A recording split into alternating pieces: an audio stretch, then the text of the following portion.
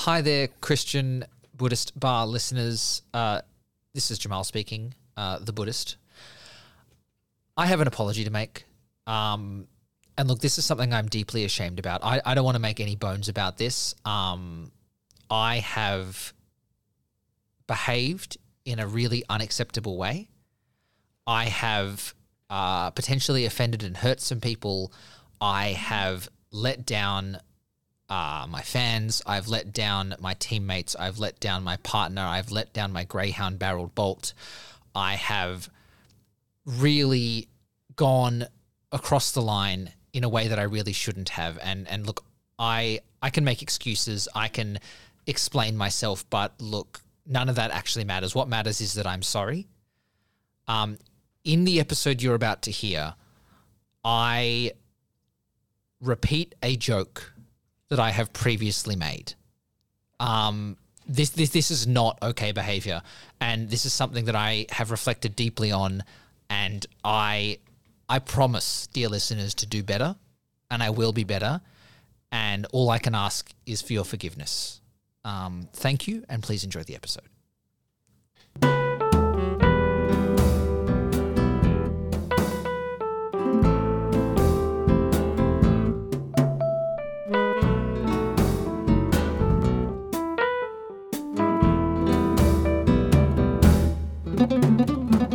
Welcome once again to a Christian and a Buddhist walk into a bar. My name is Jamal, I'm a Buddhist. And I'm Jacob, I'm a Christian.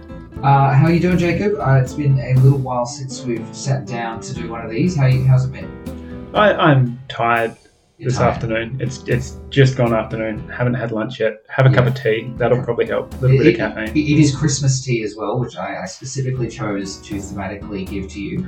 So, it's not Christmas. But you are a Christian and you're the most Christmassy person I know. So I think I'll take that as a compliment. Is Christmas like bubbling with joy and cheer and exactly all of that? Goodwill towards humanity. There's a monk I know that does celebrate Buddhamas.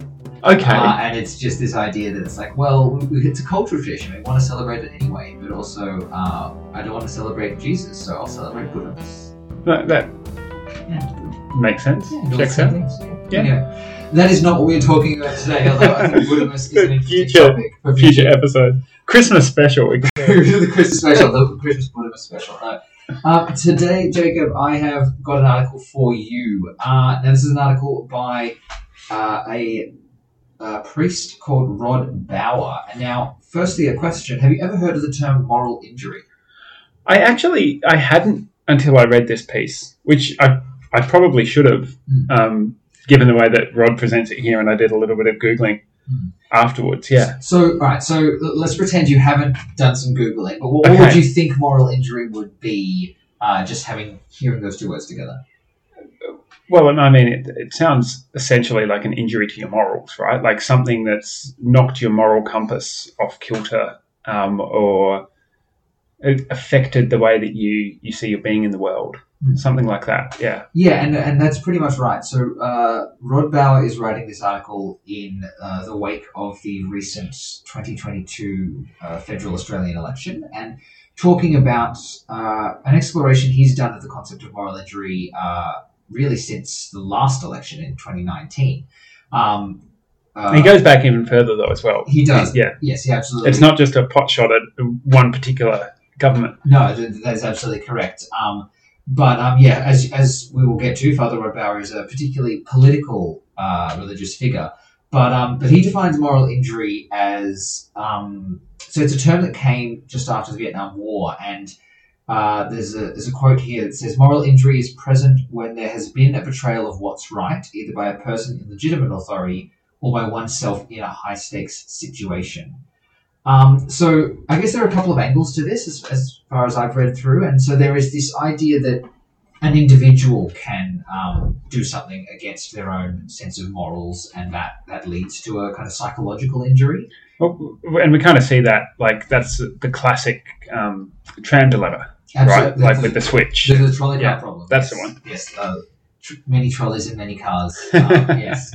But yeah, and so, things like...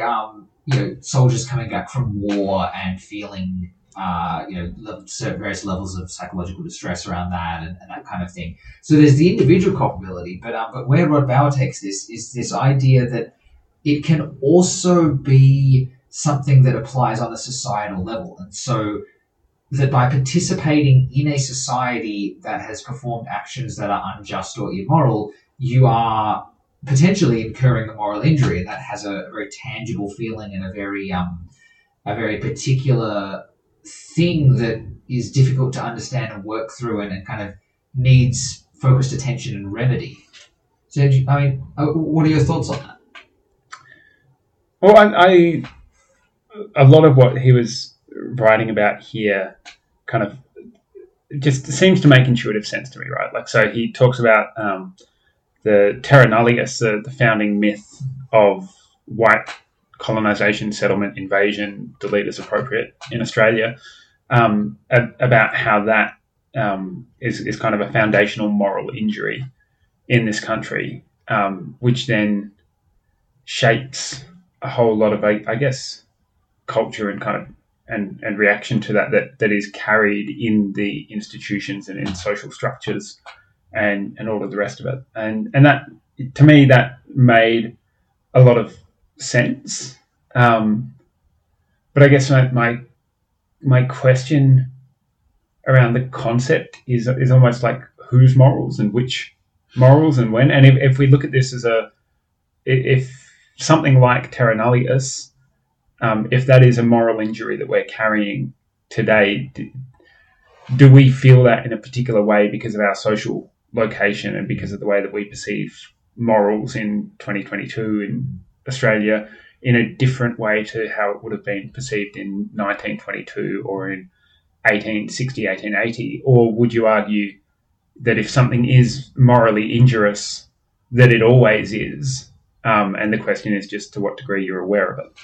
Yeah, and I think yes, because there's probably the answer there. But yeah, it's an interesting one for me because when you speak about that, I always come back to this kind of this central tenet of relativism versus universalism. Yeah, right? totally. And that's the question, right? Is, there's absolutely a sense, and you can see that sense of incurring a moral injury where actions taken by yourself or by leadership of organizations you're part of or states you're part of can really, if they're flying against the morals that are existent in that society, there's a clear one-to-one, right? But where does the historical concept come in, right? Slavery, terra nullius, all these various things which were not considered immoral at the time that they occurred. But from our modern perspective, we look back and we go, yes, absolutely, they were immoral from the morality that we hold now. And is there a historical moral injury that you can incur, right? And I think this is interesting. I think Father Bauer talks in this article around Kevin Rudd's apology to the Stolen Generations. And I think that was a really interesting thing that I saw in that period of time with the kind of the political debate between former Prime Minister John Howard, whose big stance was, well, we haven't done this, therefore we shouldn't have anything to apologise for. And then, when Kevin Rudd got in, the stance shifted to, well, okay, we still need to apologise for the wrongs of the institutions of the past from our present stance. And it's a really interesting question there as to, how much.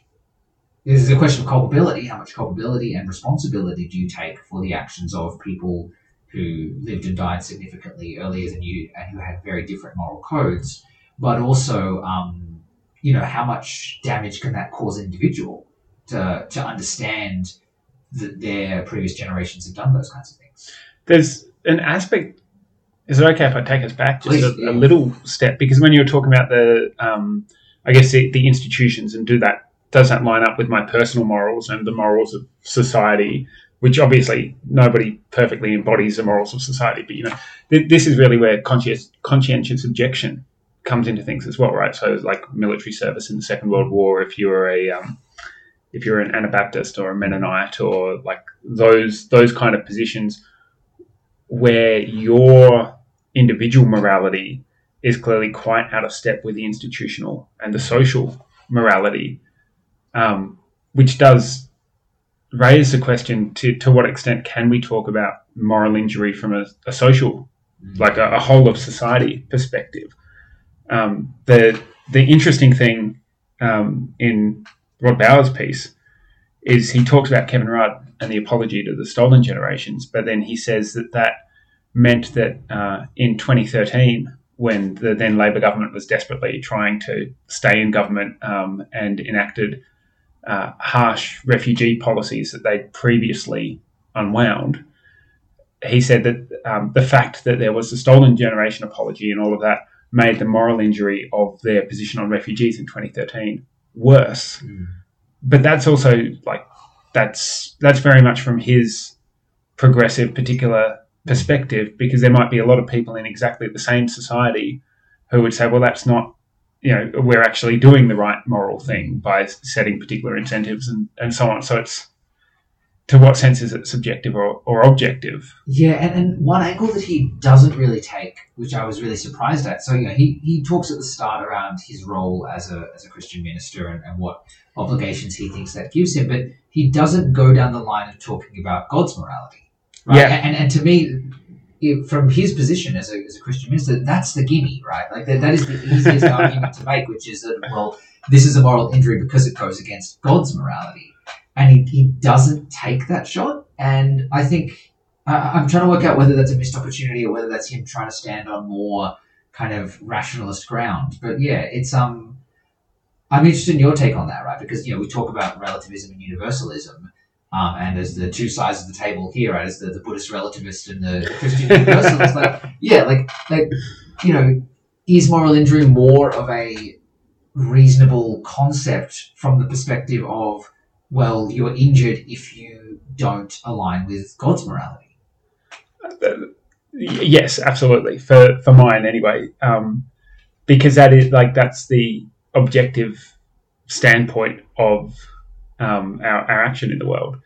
And Christian scripture, and particularly the Old Testament, but the New Testament as well, is pretty clear on this. Like you have all of these in the Psalms, these Jewish odes to God's law, and how wonderful and freeing and good God's law is, because it gives kind of that ballast to stand and act on. And the story of Israel is, in no small part, the story of Israel then turning against God's law and it not working out for them, because they're not, to use a phrase, they're not living in harmony with the universe. They're not living kind of as the people that they've been created to be in relationship to the Creator that they've been made to live with. And so moral injury in that sense is you're doing yourself a real harm by either individually or socially living out of kilter with the created reality. It's possibly the audience that he's writing to, and we might get to this in a future episode. So this isn't the Saturday Paper, which is a Schwartz Media production and particularly left wing. Yes. Yeah, so it's particularly progressive, secular audience. So whether he would have lost his readers had he gone down the track of God's morality, I'm not sure. But what's interesting, so he touches on his duties as, he says, as a human being, let alone a Christian priest. So there is that level of awareness there. But what particularly frustrated me is he's got a paragraph towards the end where he says, inevitably this manifestation of moral injury becomes endemic when a democratically elected leader begins to act out of the illusion that he has been called by his God rather than elected by the people. For that leader, accountability to the people and expectation of truthfulness becomes nothing more than a minor irritation. Power rather than service becomes a goal, and moral injury becomes systemic. And to an extent, I can see how he gets to that point, but I also just really struggle to see how being accountable to God is less than being accountable to the people within this framework, if one is a Christian leader. And see, I think I read that slightly differently. So I think, I think to remove the curtain, he's very clearly here taking a shot at former Prime Minister Scott Morrison, who is a member of, I don't know if it was Hillsong itself. He's a Pentecostal. Pentecostal, Yeah. Pentecostal, Pentecostal individual, and had said multiple times that he felt like his role as Prime Minister was effectively anointed by God. And so I think rather than saying, I don't know that he is saying that it is not in line to serve God as opposed to serving an elected populace. I think what he's saying is that he's having a go at this idea of the kind of prosperity doctrine of like, well, God has chosen me, therefore the will of the people doesn't matter kind of thing. So I think it's a slightly different take where, if an individual does believe that they are anointed by God and that essentially their views have been validated by God, rather than, say, validating their views against an interpretation of the Bible or interpretation of what God would want, I think he's concerned there that that what's going on is essentially a political leader who is responsive to the electorate, responsive to the people, suddenly shirks that responsibility because they have a belief that God has tapped them on the shoulder and said, "You can do no wrong." Well, and as I said, like it might just be that this particular publication, the audience that he's writing to, but there's a whole wealth of strong theological arguments that you can draw upon in that respect, not least the kings of Israel, right, who are supposed to be the servants of the people. And in the Christian tradition, we see that par excellence in Jesus, who says to his disciples, like the night before he dies, he says that, that the kings and the rulers of the people lord it over them. But it's not to be like this amongst you, because look here, I am your Lord and Master, but I am serving you. And that tradition of service leadership is incredibly strong in the Christian tradition. And there are chunks of biblical polemic against rulers who abandon their people and say, I'm anointed by God, I can do whatever I want, essentially. Like that's an unbiblical position. And so he's got resources there to draw on, and he doesn't go there. And so that, I don't know, maybe that's just my little frustration. Yeah, and I get that. And I think maybe your assessment that it's the audience there, right? I think he is trying to steer away from too much God talk in this, Yeah. Because, I think you're probably right. If the good readers of the Saturday paper read an article that is 30% about God, they're just going to maybe turn off it. Well, yeah, the editor's not going to put it in, perhaps. Exactly, right. Yeah. And maybe this was longer than the editor took it out.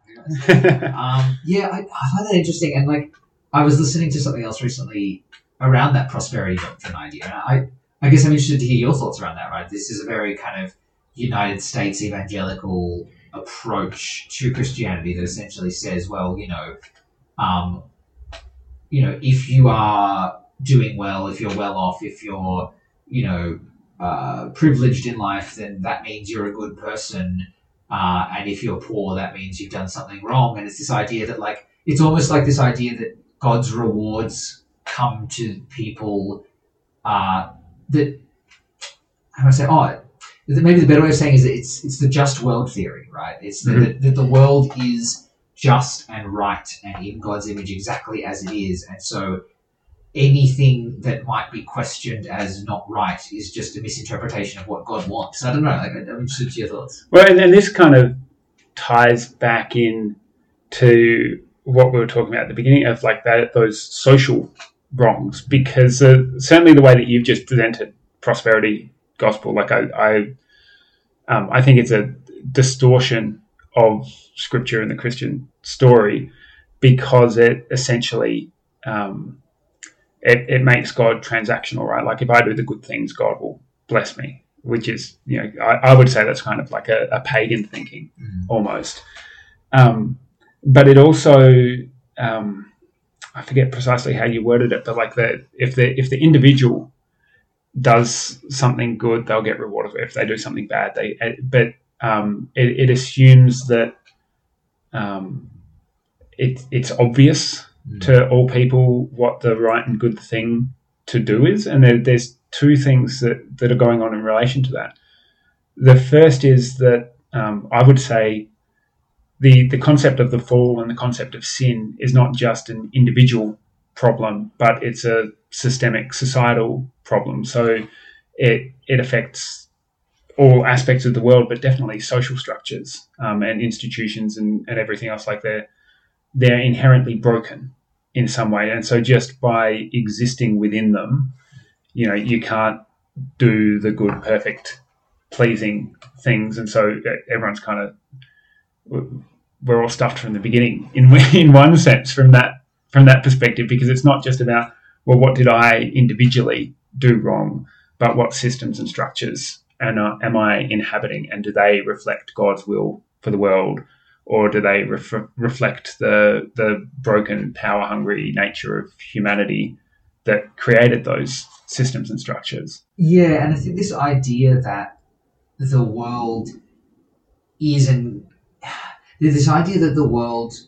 inherently somewhat broken, I think, is a really interesting one. I think I feel like that's something that a lot of people feel very uncomfortable about, right? And to kind of bring this back to the moral injury thing, I think it's almost like, if you take it a step further, you could say, well, like, moral injury is just the observation of the brokenness of the world, right? Like that structures are always at odds with morality, right?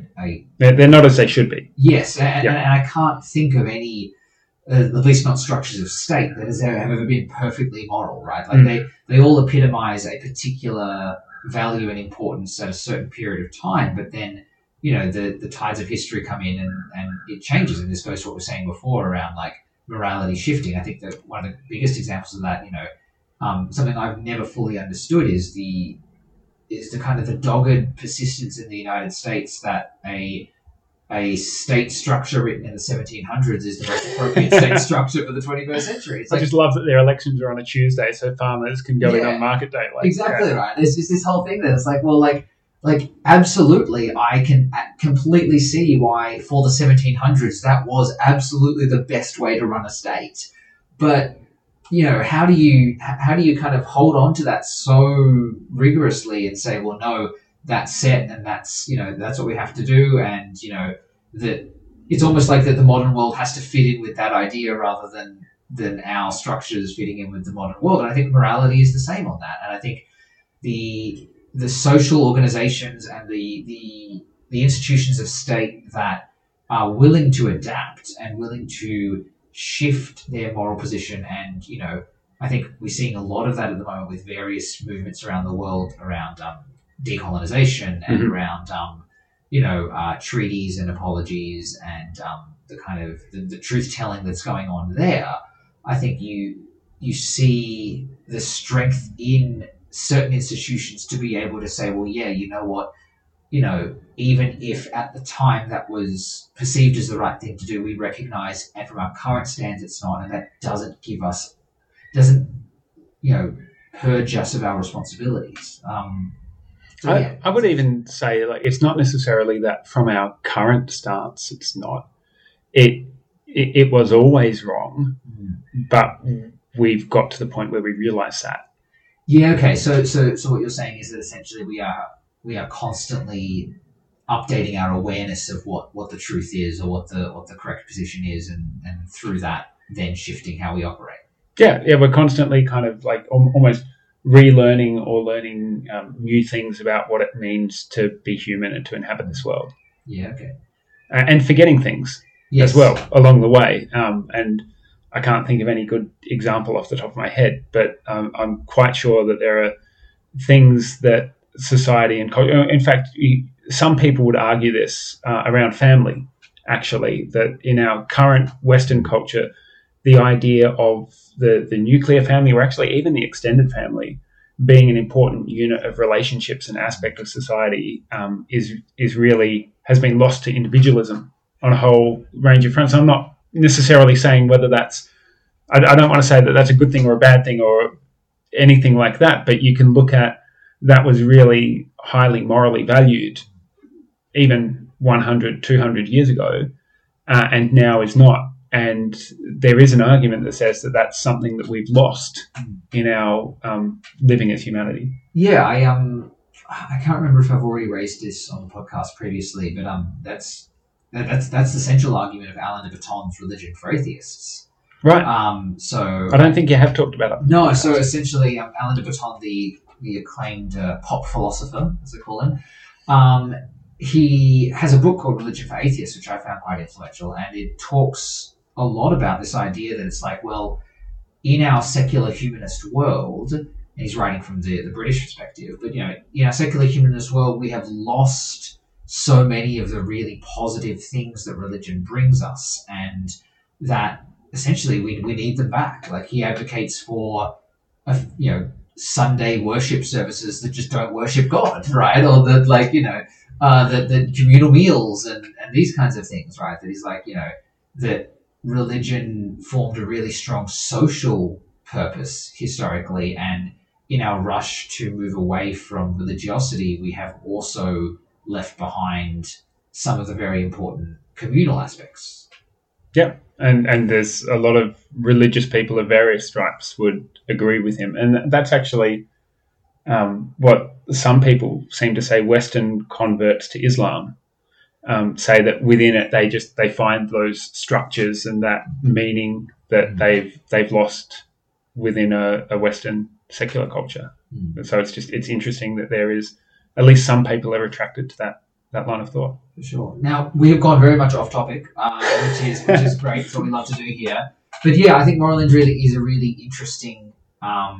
It's a really interesting concept. I think it's one that I'll probably sit with for a little bit and see how I feel going forward about it. But the bit that I'm wanting to unpack in my own head, and I'm sure we'll come back to this at some other point, is this idea that the individual psychological harm done through the state, and through actions of others and through actions of the community you're part of. I think that's a really interesting kernel that I think I'll probably need to sit with for a little while and work through. And then the question as well is that we don't have time to unpack now, but I'll throw that out there, is what do you how do you solve moral injury? And I think Christianity in the person of Jesus and his death for the sin of the world, to me, has a compelling answer to, well, what do you do about that brokenness and the fact that our lived experience of life doesn't match up with what we feel it should be. Yeah, interesting. All right, so I mentioned before communal meals, so it reminded me of this week's joke. Oh, excellent. Good. So as always, Christian... I've forgotten about the joke. Good. Never forget about the joke. As always, a Christian and a Buddhist walk into a bar, and they think they'll get some food. They walk up to the bar and they're making burgers, and it's like, build your own burger, and you just tell them what you want. And the Christian goes, I'll have a regular hamburger, please, and get some onion and some cheese and that kind of stuff. And so he orders his burger, and the bartender turns to the Buddhist and goes, what would you like? And the Buddhist is like, just make me one with everything. Nice. Yeah, so there you go. Jacob, I think that is all we have time for this week, but this has been a very interesting conversation, and I'm sure we will come back to many of the themes in this frequently. But look, thank you very much for listening, everybody. If you'd like to get in touch with us and have a chat about anything, we can be emailed at christianbuddhistbar@gmail.com. And Jacob knows who does our music. That's right, Kevin McLeod does our music. So thank you, Kevin, for your royalty-free music that you put on the internet. We love it. well done, Kevin. We will send you a bit of a Christmas tea maybe at some point. Sounds like a good plan. And we'll see you all next week. Thanks, everyone.